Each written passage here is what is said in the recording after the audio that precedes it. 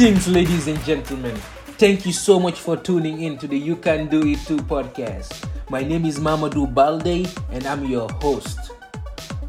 This podcast has two objectives: to provide a platform for minority professionals to share their inspiring stories and to inspire minority students to believe that their options are unlimited and that they can be whoever they desire to be. I hope this podcast ignites that fire inside of you and pushes you to strive to be the best you. On this podcast, I will be bringing minority guests from a variety of professions: engineering, medicine, entrepreneurship, law, business, etc., who will be sharing their journey to where they are today with you. I hope that these stories will inspire you to believe that whatever your goal or your dream is, you can do it too. What up, what up? Thank you so much for tuning in. In this episode, I welcome my brother, Benjamin Contese. He grew up in Miami, Florida, and then for some reason, he decided to go to college at Carnegie Mellon in Pittsburgh, where he studied chemical engineering and minored in computer science. Then he came back to the best state, Texas, to work as an engineer in the oil and gas industry. He honed his programming skills and recently decided to take on a job that focuses just on that.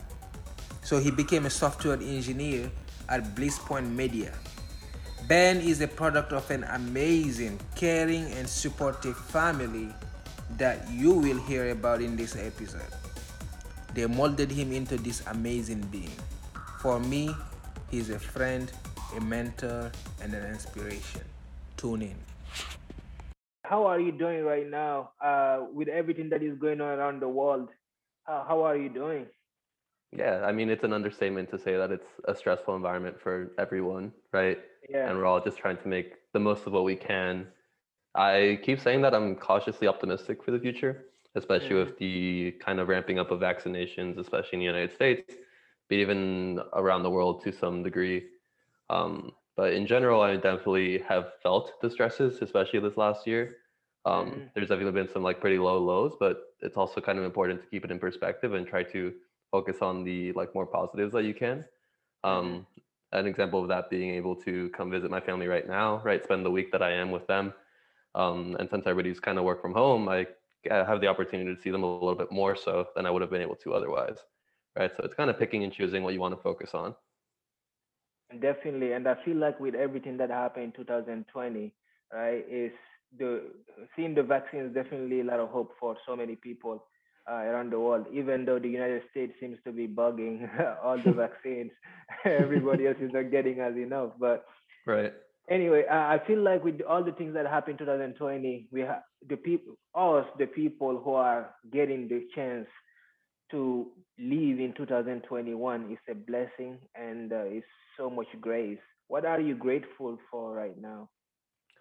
I'm grateful for, I mean, above everything, my family, right? I Mm-hmm. definitely rely on them a lot, and I really do appreciate all the people in my life through my family. Mm-hmm. So, like, extended to all the significant others and all of that. Um, I'm very grateful for my girlfriend. Again, as you call her, my queen. I definitely feel very grateful that we kind of have found each other at this point in our lives and are able to help each other grow. I'm also grateful, again, as you probably already know, for this kind of next chapter in my life, the way I see it. Mm-hmm. The ability to, again, kind of explore a specific part of my scope set as a professional that I may not have been able to do so otherwise.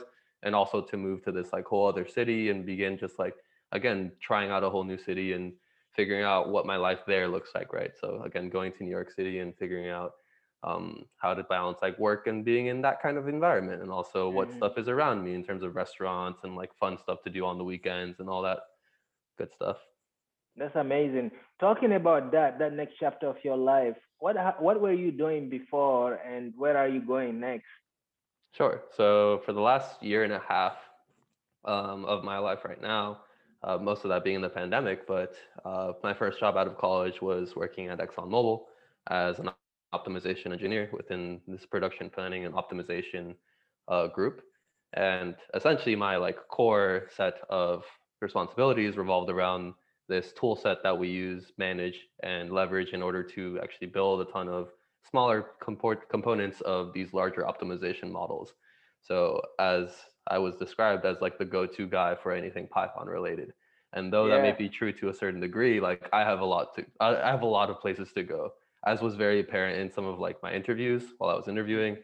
They would ask me some questions and I'd be like, listen, I know I should probably know a lot of this stuff, but again, I've just not been challenged to have to know most of that kind of stuff.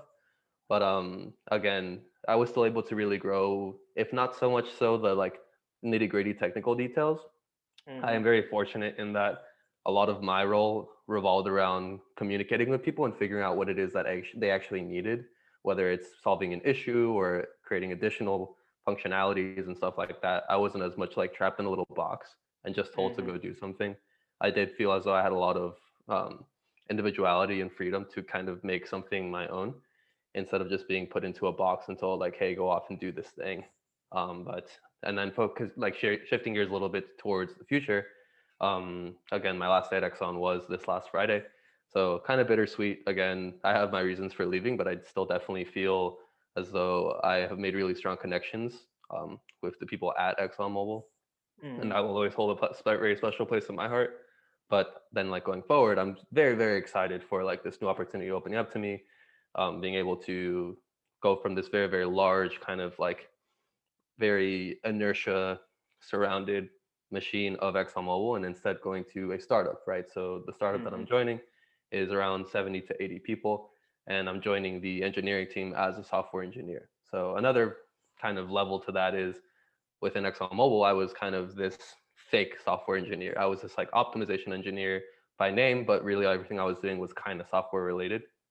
Meanwhile, now it's going to be very like from a high level down, just fully software engineering with all the roles and Mhm. responsibilities that come with that, as well as being part of a team that is also doing the same kind of stuff. So people that I can rely on a little bit more, be able to like collaborate with a little bit more so, at least on the creation of tools and functionalities, the way that I was kind of doing more or less by myself at Exxon.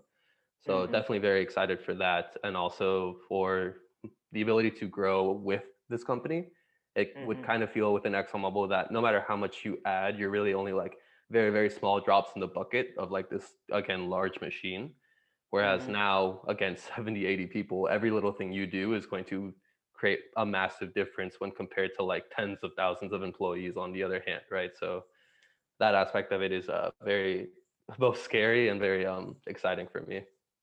Definitely, definitely. One quote that I heard not too long ago is the idea of if you if whatever you are doing, if you are working hard for the company, you will be rich. But if you are working hard for yourself, you will be wealthy. And what I get out of that is the idea of when you are working hard for yourself, yes, you will benefit for the company, but you are focusing on learning as much as you can to add value to yourself.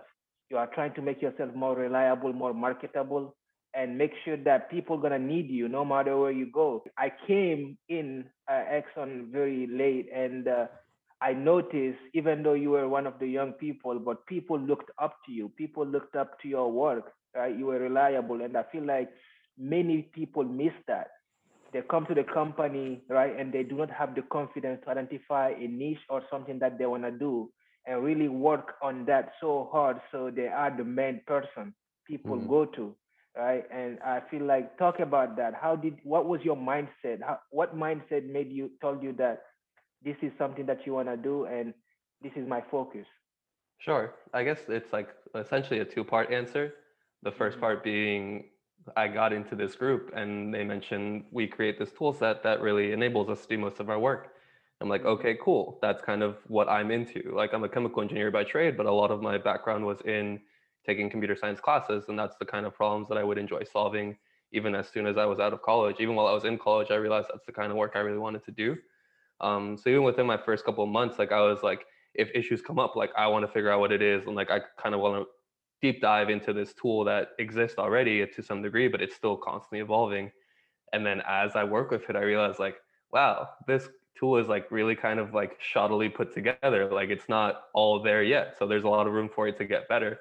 And me as like kind of like solution oriented, driven to make like products that not only work but work well in terms of people actually using it. Because what I see a lot of the time, especially from engineers that aren't focused on like a user experience, is you can create the best tool in the world, but it doesn't matter at all if nobody uses it. It doesn't matter at all if it constantly breaks or if it's like impossible to get through this like learning barrier just to get the tool to work or get the tool to do what you want it to do.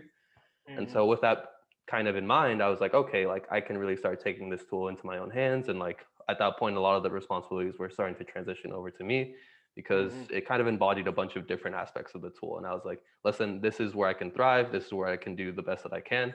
And Mm-hmm. I would find like aspects of this tool that I can make better, make work run a little bit more smoothly, run a little bit faster, again, from the background that I already had, as well as my interest of where I knew I wanted to get to. Mm-hmm. And the other aspect of that, again, like kind of two-part answer, is going into a company like ExxonMobil, you want to figure out where you can make your impact. But like at times you could be a little hesitant, like, right? You don't know like how far to step. You don't know like where the boundaries should be. So in that respect, I really do appreciate the kind of leadership that I got to look up to, at least our immediate leadership. So our group lead, as well as our technical lead, really gave me the ability to make it my own and not really like force me to go down any certain route. They more or less trusted my quote unquote expertise because nobody else really had that kind of background besides me, right? So like, who Yeah. am I to who are they to impose their kind of expectations onto me when I, for lack of anybody more kind of experience in this field, am the expert in that point in time. So that kind of allowed me to, again, like I mentioned before, just make this tool my own and make this position something that like I could see myself thriving in.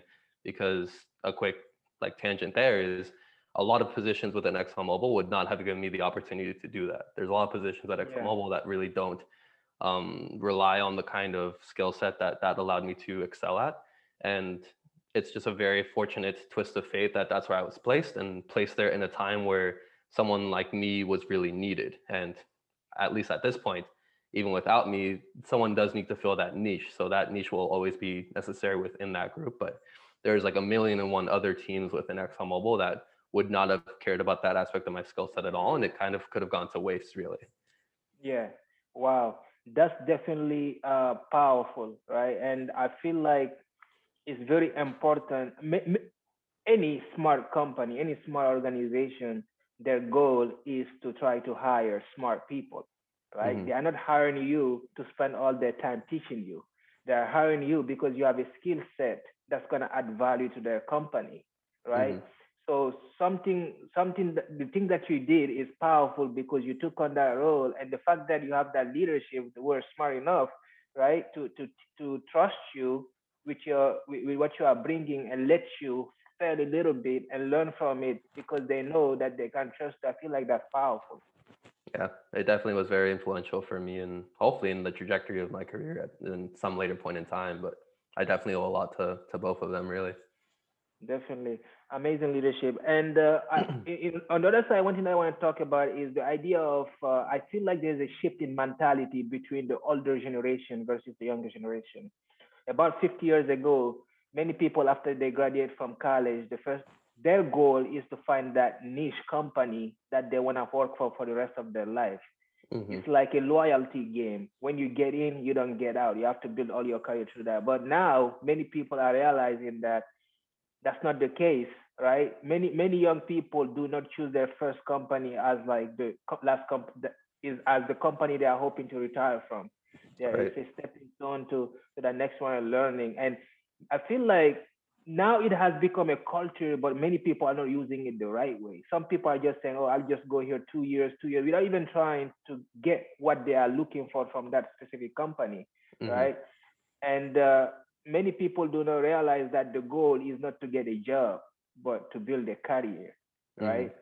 The nice job with the nice salary doesn't matter if your career is not built at all, right? Right. Right. So, talk about that in terms of like adding the idea of focusing on that, having that big focus of building a career and making sure that you're getting whatever you need to get out of your journey and not just trying to get to that top. Sure. That's a very, again, like you were saying, interesting dilemma for more recent generations, like trying to figure out how to tailor make your own career, because like you mentioned before, and again, a big proponent of this kind of mindset is still ExxonMobil to this day of you join a company and you essentially join a company for life. And there can be some kind of master plan of career that may or may not be perfect for you, but it's what the quote unquote company expects will make you the best employee for that specific company. And like you mentioned before, now I feel as though a lot more freedom is given to us as, at least I'll focus right now my thoughts on the engineering field. It's focused a lot more on like how we feel we can grow the specific aspects of our skill set that we care about, as well as what kind of companies can give us the experiences that we want at the specific time that we want it, right? So like, given my own personal experience, right, I did want to at least understand what it was like to work for a bigger company, understand what it was like to work for this kind of like engineering sphere that is already a little bit more established, be able to have a little bit more quote unquote like security and stability. But then again, you have to figure out what is right for you in both timing as well as the kind of skills you want to grow as a professional. And for me, that meant, listen, I have already had a little bit of experience with a lot of responsibility, but I have not had as much like experience with the kind of potential impact that I can really have, as well as, again, like I mentioned before, a lot more like technical knit and grit, as opposed to the more or less like more basic programming that I was doing for ExxonMobil. Right. For me, it was a lot more of like, okay, now I want to go a little bit deeper. I want to go and understand systems that I really only have like a very basic understanding of right now. And to speak more generally about this kind of like ongoing journey that we're all on right now, especially again, newer generations being able to jump from company to company. I do really like your thought on people are maybe doing that kind of not aimlessly, but without a true goal in mind. And even right now, like I don't have like a 10, 15, 20 year like map in my mind of where I want to be going and like how I should be doing it. But it's, to me, it's kind of silly to just say like, I'm going to be at company A, B, and C for every 2 years. Like no matter how well I'm doing, no matter what I'm like learning and stuff like that, I just want to consistently be shifting. I think it's honestly kind of beautiful that we have the freedom to do that and the ability to do that. But you should also be a little bit more conscious of why you're doing that and like why you're aiming for a specific company, why you're aiming for a specific role, because, and not to like knock anyone, but sometimes it's like, oh, it's just a bigger salary if I jump.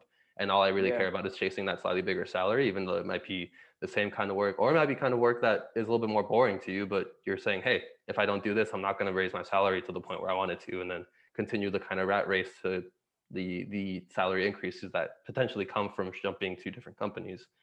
That's amazing.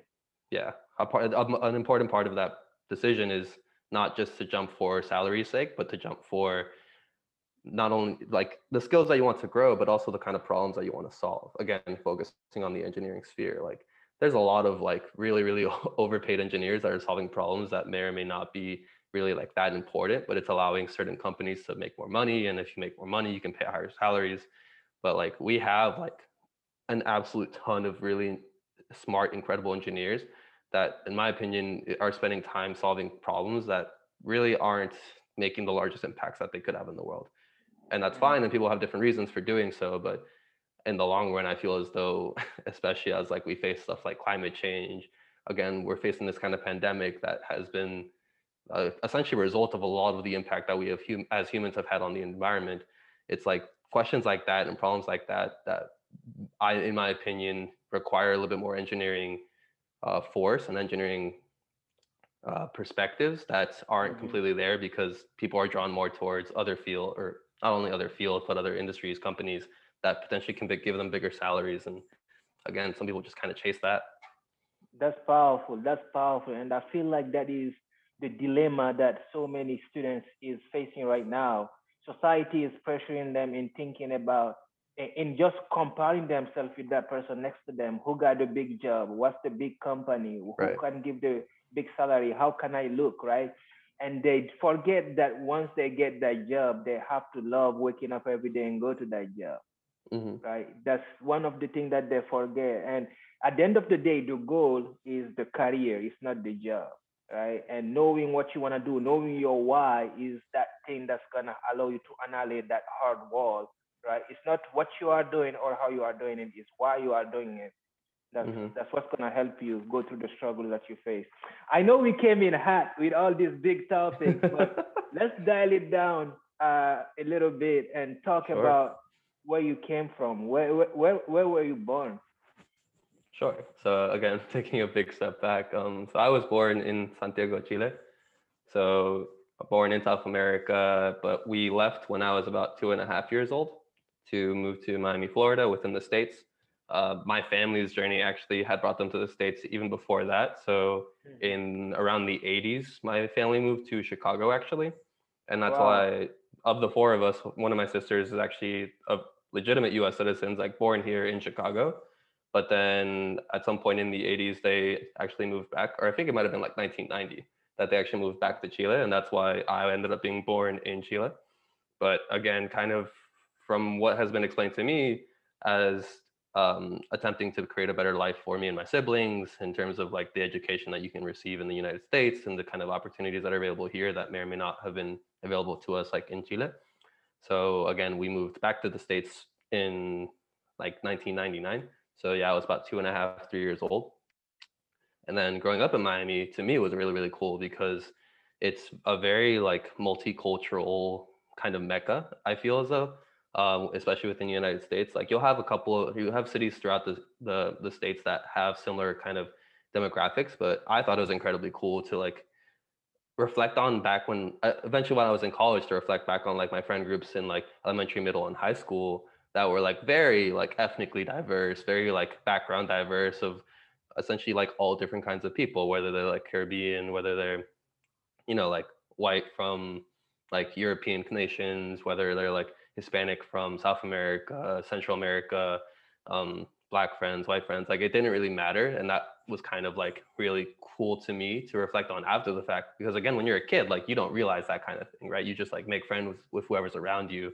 But I think that was very valuable to me, especially at the point that I am in my life right now, to again kind of gain a better perspective that I probably would not have had otherwise if I didn't have as much of a diverse kind of upbringing as I did.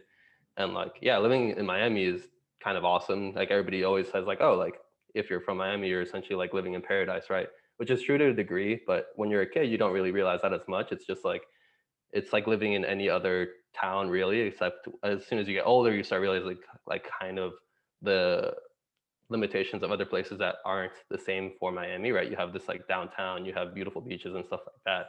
But like at the end of the day, like when you're growing up and you're going to like elementary school and stuff, like you still do the same stuff that all the other kids do. You still want to go to the park, Mhm. you still want to do all that stuff.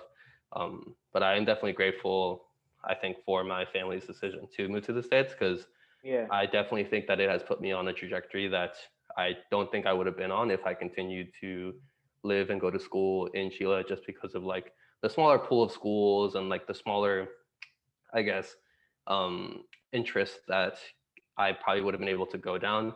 I feel as though within the States, it does give you a little bit more freedom if you are given kind of that like quote unquote golden ticket to Mhm. exercise whatever kind of field that you want to go into, right? Like I feel very blessed and very fortunate to be able to go down this field of engineering and get to the point where I'm at because I Mhm. feel as though a lot of people don't really have that same opportunity. A lot of people don't get that lucky. And that's Yeah. something that I've been reflecting on a lot very recently as well, of just making sure that I'm always reaffirming that like I am very lucky to be in the position that I am, and this very Mhm. easily could not have happened. This very easily could not be the case, and Definitely. you got to take that goodwill and essentially keep paying it forward. I'm always trying to like pay it forward in some degree. Um, Definitely. I definitely feel that. Many times some of my friends ask me, why do I always keep going and say yes to things? Is I feel like me saying no to an opportunity is insulting all my friends who are so smart but never will get the opportunity that I get. mhm, Right. So when I came to the US, every resource I get, I feel like I have to make something out of it, or I'm insulting everyone else. Uh, mhm. and talking about one thing that I was thinking, I'm thinking that your dad, one time he just dreamed, my kid gonna be that big CEO one day. We need to go to the US. Just ask It's him. potential, yeah. There's some potential there. I mean, there's always like talk now of like, oh, like this my son now is going to be like this big name. Like when they told my grandma that I was like graduating as a chemical engineer, they're like, oh, he's gonna like solve all these like diseases. And as soon as like coronavirus came out, they were like, oh, he's gonna solve it. I'm like, not exactly. Like there's a lot of like steps between here Man, and there. But they, they They can be speaking things to existence. Coding and this kind of stuff is very related.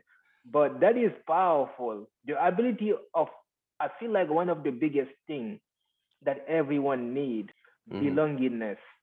Everybody in this world need a sense of belongingness. Everybody want to be part of a group, want to know where they came from. And I I see feel that. like having an amazing family, as you are talking about, and having people that believes in you, whatever you want to do, they're just there clapping for you. I know you're gonna get it done, or they can't even speak things like this. I feel like that's powerful.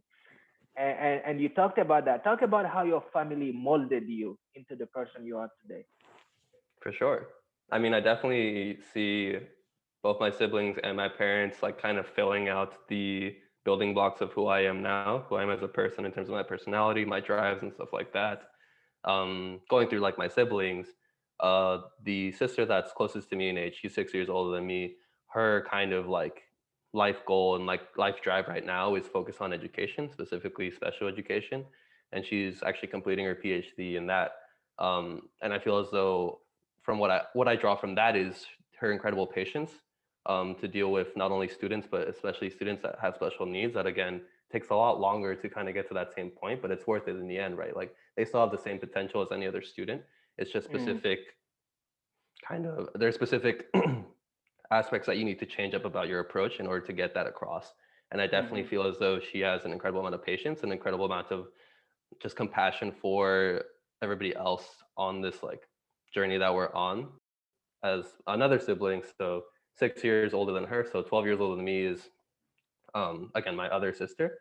And so she is kind of like this incredible communicator to me. That's at least how I've always seen her when I was younger. She is specialized right now in like public relations. But to me, it always felt as though she could make a friend wherever she goes, right? She was definitely one of those where a freshman in high school and she was already getting invited to prom and like all that kind of stuff. So to me, it always felt as though if she could walk into a room and make friends with like literally anybody else in the room, I wish I could do that same kind of thing. And my brother, who's 15 years older than me, again, like the eldest of the family, I always saw him as kind of like, for, you know, lack of a better phrasing, like the leader of our family for a lot of the time. mm-hmm, It seems as though he always kind of like has it all together, has it all figured out. And I've always been very impressed by that aspect of him, where he just like has this incredible ability to like rally the troops to make sure we're all going well, and if we're not, to like figure out why and to plan all the things that make our lives just like that much. And then I mean, your definitely. parents are your parents, right? So I would definitely say that from my mom, it's kind of this like love, and similar to my sister, my sister that's closest to me, this kind of compassion for people and this ability to always think of someone else and think of those that have less, even when you yourself may not have a ton to give. Mm-hmm, Always be thinking about like, oh, what kind of clothes can you donate to the homeless? What kind of like electronics do we have to give? Like always looking for that way to better somebody else, even when like you yourself may not be at 100%. And I think that at times could be a downfall also if you spend no time on yourself. But it's very, again, commendable to be able to say like, I will do whatever I can for those with less than me, because I know I'm just slightly luckier than they are. And if I was not slightly luckier than they are, I would have been at the same place. So I definitely find that um, a big drive for me. And then my father, who, the way that I see it, kind of is very, very resilient. He's very, very been he's very much been kind of unlucky, I would say, in a lot of ways, but he continues to push through and like essentially never gives up. Like I definitely feel as though if I had as many like hardships and downfalls as he had, like I don't think I would have had the kind of fortitude to continue going the same way that he has. And I definitely think that that is something that I hope to continue going forward in my life, and have that same kind of ability to take those kinds of hits and continue going. Again, my kind of hits may be different than him, but that the ability to continue coming back even when you've kind of hit like pretty low lows is something that I would look forward to in my own future. So definitely. It's amazing to have a village. It's amazing to be from something. That's amazing. So you were born in Chile and you got to grow up in Miami, yep, and eventually you went to college in Pittsburgh. Pittsburgh, in Pittsburgh. So when did you feel like, when did you realize the idea of being a minority and that you do not have all the privileges that everyone else have in a way? When That's a did you pretty good feel it? question. When did you feel it? I definitely don't think I really internalized it until I went to college. Again, like I Mhm. mentioned before, I was very fortunate to grow up in a place where it wasn't very strange to be Hispanic. It wasn't very strange to walk around and just hear people speaking Spanish, whether it be at the grocery store, whether it be just walking around random parts of Miami. But then you take that and you go to Pittsburgh, which on its own is very much diverse in different ways, but I would say it has a much lower probability of finding another Hispanic person. And then Mhm. couple that with going to a private institution like Carnegie Mellon, that the demographics there, I think if I, and don't quote me on this, is around 3 to 4% Hispanic. So again, the probability drops very rapidly, whether or not you'll like run into and hang out with Hispanic people just through random interactions. Mhm. And I'm lucky in that I was able to find a couple of friends and like expand that network at least a little bit more of just, again, being able to be around Hispanic people. Mhm. But specifically to your question, like my freshman year, it was very much jarring to, again, think of yourself as an outsider instead of part of the in group, both from Mhm. a minority point of view, where I'm Hispanic, but I'm a white passing Hispanic. So I don't have essentially all of the same stigmas around it, but I still do feel different. There's still very much aspects of my culture that I really don't see anywhere else.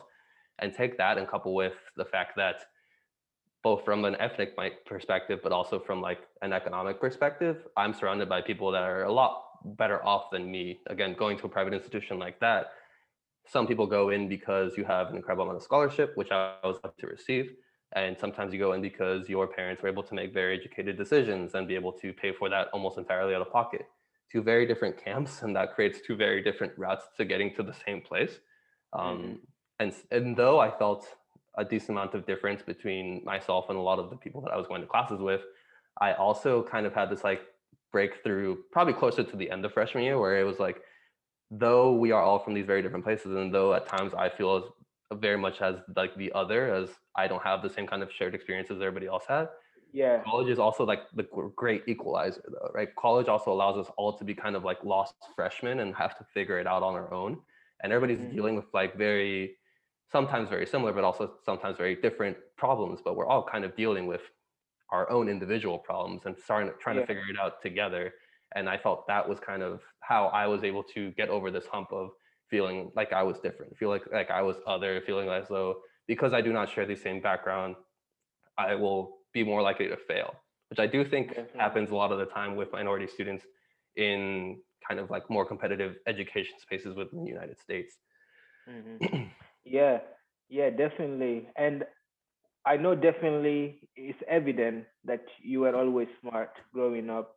That's not the problem. Sure. And I feel like from the family that you came from, they taught you confidence, right? You never wonder that you never had in your head that there's something that you cannot accomplish, right? But in a place like Carnegie Mellon, where it's very minority, and as you said, a lot of people that act and live different than you, did you feel any kind of imposter syndrome? Oh, for sure. But that's like an understatement. Like I feel as though no matter where you are from, going to Carnegie Mellon will usually lead to you feeling imposter syndrome at one point or another. My imposter Hmm. syndrome may be a little bit more related to my background and kind of the things that I was facing. But again, you kind of feel that even if you are from that same kind of background, but you're not doing as well as people from your background. And that also kind of may trigger some kind of imposter syndrome. For me, that kind Hmm. of doubled up. As a small anecdote, like my biggest imposter syndrome was my very first semester, my first math class, right? Calculus 3D, again, this like fundamental class that every engineer has to take eventually. So I'm in this class. It's one of my like first college courses, and my first exam just absolutely destroys me, and I got a 50%. And I'm like, Yeah. so I'm definitely not gonna do well here. Like I'm just definitely not gonna be like cut out for this kind of stuff. And Yeah. again, it's your first exam, so like there's a lot of other stuff around it. But I'm like, if all the other exams are like this, like I am not set up for this. Like I am kind of like not going to succeed here. Luckily, that Yeah. was not the case clearly now, but at the time, like that's not something that's aware to me. But I feel as a lot of people have that same kind of experience in their own way, whether it be classes, whether it be balancing your social life with your academic life. A lot of these different triggers will lead you to say, like, am I really cut out for this? Am I really going to be able to succeed in this and like get to the end of my undergraduate and get my undergraduate degree and all of that? But it's like you said before, it's this sense of belonging that can kind of help you pull through that. in addition to Mm-hmm. some other stuff. But I definitely think in my case and in a lot of other cases of my friends around me that being able to have people to rely on, being able to have people to tell your story to, and being able to have people that again are sharing in your same kind of problems will really help you in maybe not solving problems one by one, but as a whole, trying to push yourself forward through the kind of difficulties that you face, especially within the college context. Like there are so many other people facing very similar problems as you that if you kind of band together, you can kind of sort through the craziness and get out Mm-hmm. on the other side together. And I think without that, if you're a little bit more solo, if you don't have um, the luck to find a really good core group of friends, that's going to be a lot more difficult for you. And again, I'm always going to reflect on this as like I am very fortunate in the circumstances that I was put into and the kind of friends that I made and the kind of positions that I put myself in because it allowed me to push through and succeed in a lot of ways. But that also means that I failed a lot too. I definitely failed Mm-hmm. a lot throughout all of college. And I are there things that I wish I could have done a little bit better? 100%. But at the end of the day, like even the stuff that you did poorly, it gets that much better if you did poorly, but there's still people that were in your corner after the fact, or there were Yes, people kind of helping you out. And even though you failed, you learn an absolutely ton, no matter what you succeed or fail on. definitely, definitely, definitely. And I feel like failing is an opportunity to learn. Like, you're not gonna learn anything from succeeding all the time, even though you don't want to be the one failing. It's not Right. comfortable, but it's definitely important in everyone's journey. Let's talk about one of your favorite subjects, coding. So, Sure. chemical engineering was your major in Carnegie Mellon, but you decided to do a computer science minor, and you Hmm. got interested into coding. And I never seen anyone explain. Maybe I haven't met so many people, so many coders, but I never see anyone explain coding in a way that I understand it so much than you. And I'll take that as talk a about compliment. that. Yeah, what make it so attractive? What make coding so attractive to you? So before I answer that, I do want to address something of the first class that kind of got me inspired into programming is this class called 15112 Principles of Computing at Carnegie Mellon, right? And like most classes, they have TAs, right? Like teachers assistants, and there's an entire kind of ecosystem of them at our school. And it's just very funny that you say that I have been able to explain like code to you in a way that you can actually understand and find very valuable because Mm-hmm. I failed that interview to actually become a teacher's assistant for that kind of class. So it's great. I'm grateful that that hasn't stuck with me and that I'm able to kind of take my failures and turn them into successes, like we were saying before. So Mm-hmm. I just find that kind of funny that I may have Yeah. sucked at it back then, but I guess I'm a little better at it now. But to better answer your question right now, it's like I see it as, and again, this is kind of why I've stuck with it during my undergraduate, though I was a chemical engineer. Computer science and software engineering is a field that you can really create whatever the hell you want, given enough time and given enough effort.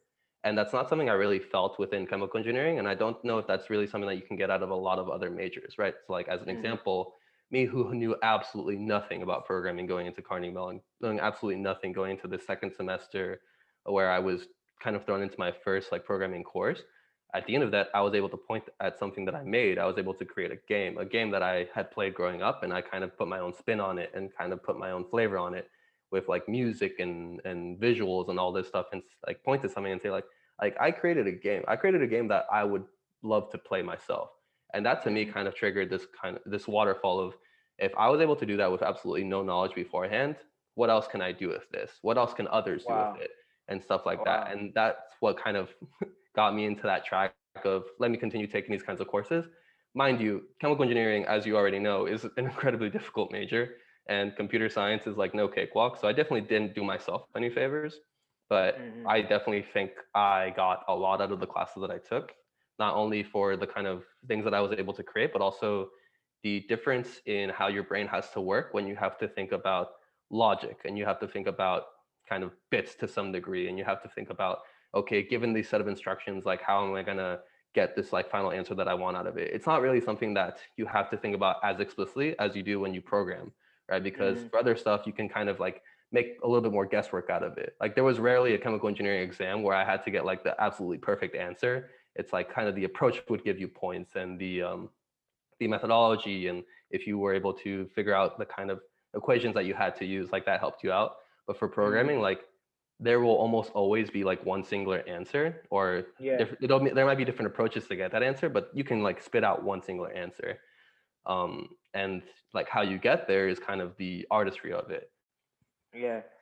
I know the versatility of coding is definitely vast, but what are some kind of problems that you can use coding to solve? Like what are some cool stuff you can do with coding? From the most basic of like entertainment point of view, there's a lot of like fun small gimmicks that you can go through with coding. Like you can create, like I did when I first started, just create little games that are fun to play, fun to pass the time, and allow you to create a small escape from maybe something that's a little bit more um, time consuming, or something that's a little bit more imposing to you. It's fun to create these little distractions for yourself and say like, hey, I made this thing, or hey, I made this thing for other people to play, so that they can have a little distraction. You build Mm-hmm. up from that, and you can create very important educational tools. So you maybe start off with this little game, but expand upon that game, and it might teach someone how to use a keyboard. It might teach someone how Mm-hmm. to do arithmetic. It might teach a variety of different things. And there's definitely a huge expanding space for like ed tech, educational tech, to Yeah. grow and be able to create a different way to learn that I think is only becoming more apparent now that we should be leveraging, right? We're living in this age of constantly zooming and constantly trying to figure out new ways that um, allow us to teach future generations, may or may not be in person. So this like educational tech sphere allows you to do that a lot more effectively if we put the time and effort into growing that area. Um, Take a step beyond that, and there's also like a lot of important advancements that need to be made to allow us to more effectively transition to a future where we are a lot more sustainable. So Mm-hmm. there's problems that you need to solve in terms of maybe you create AIs that allow you to better monitor a lot of processes and allow you to run a lot more efficiently. And in this case, efficiently being without as much waste as you're using right now, and Yeah. create programs that allow you to, I don't know, connect a bunch of different devices that give you information that you may not have had otherwise. One of There's different companies creating what's called like Internet of Things, right? So this Internet of Things allow you to, like I mentioned before, better monitor things and allow you to better, um, more accurately pinpoint where devices are, so that again you're not misplacing things. You're not you're not causing a greater impact from the resources that you use up as you would have otherwise without this kind of interconnectedness.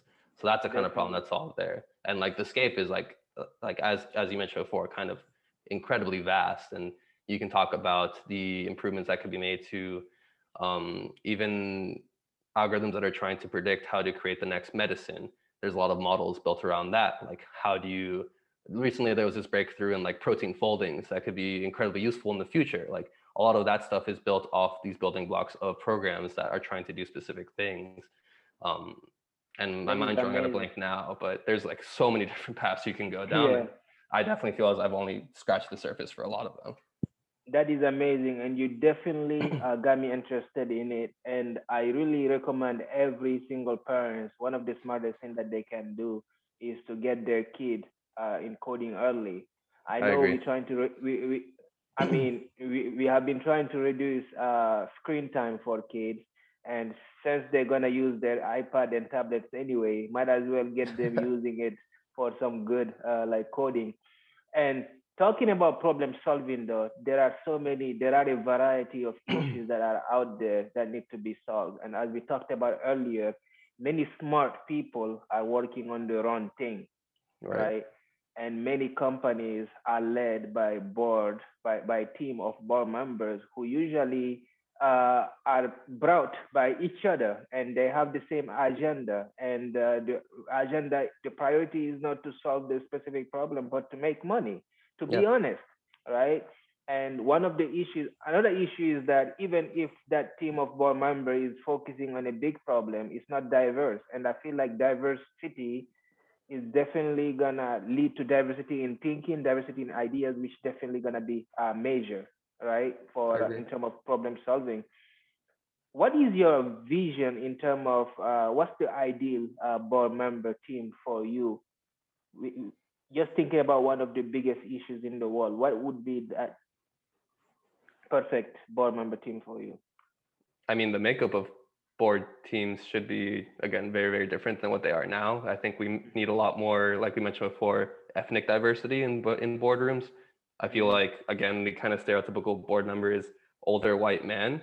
And I think we Mm-hmm. need to change everything about that. I think we need younger people in the boardroom. I think we need a much more higher percentage of women in the boardroom. I think we need a lot more Black, Hispanic, Asian, like entrepreneurs and CEO types to be in that room because, like you mentioned before, though you may have like a quote unquote successful business and you might have a successful boardroom, if everybody looks the same as you don't even realize the problems that you may not be solving, or you may not even be realizing the things that you could be doing to potentially make yourself more profitable, but also make yourself more viable in terms of the kind of problems that you should be solving.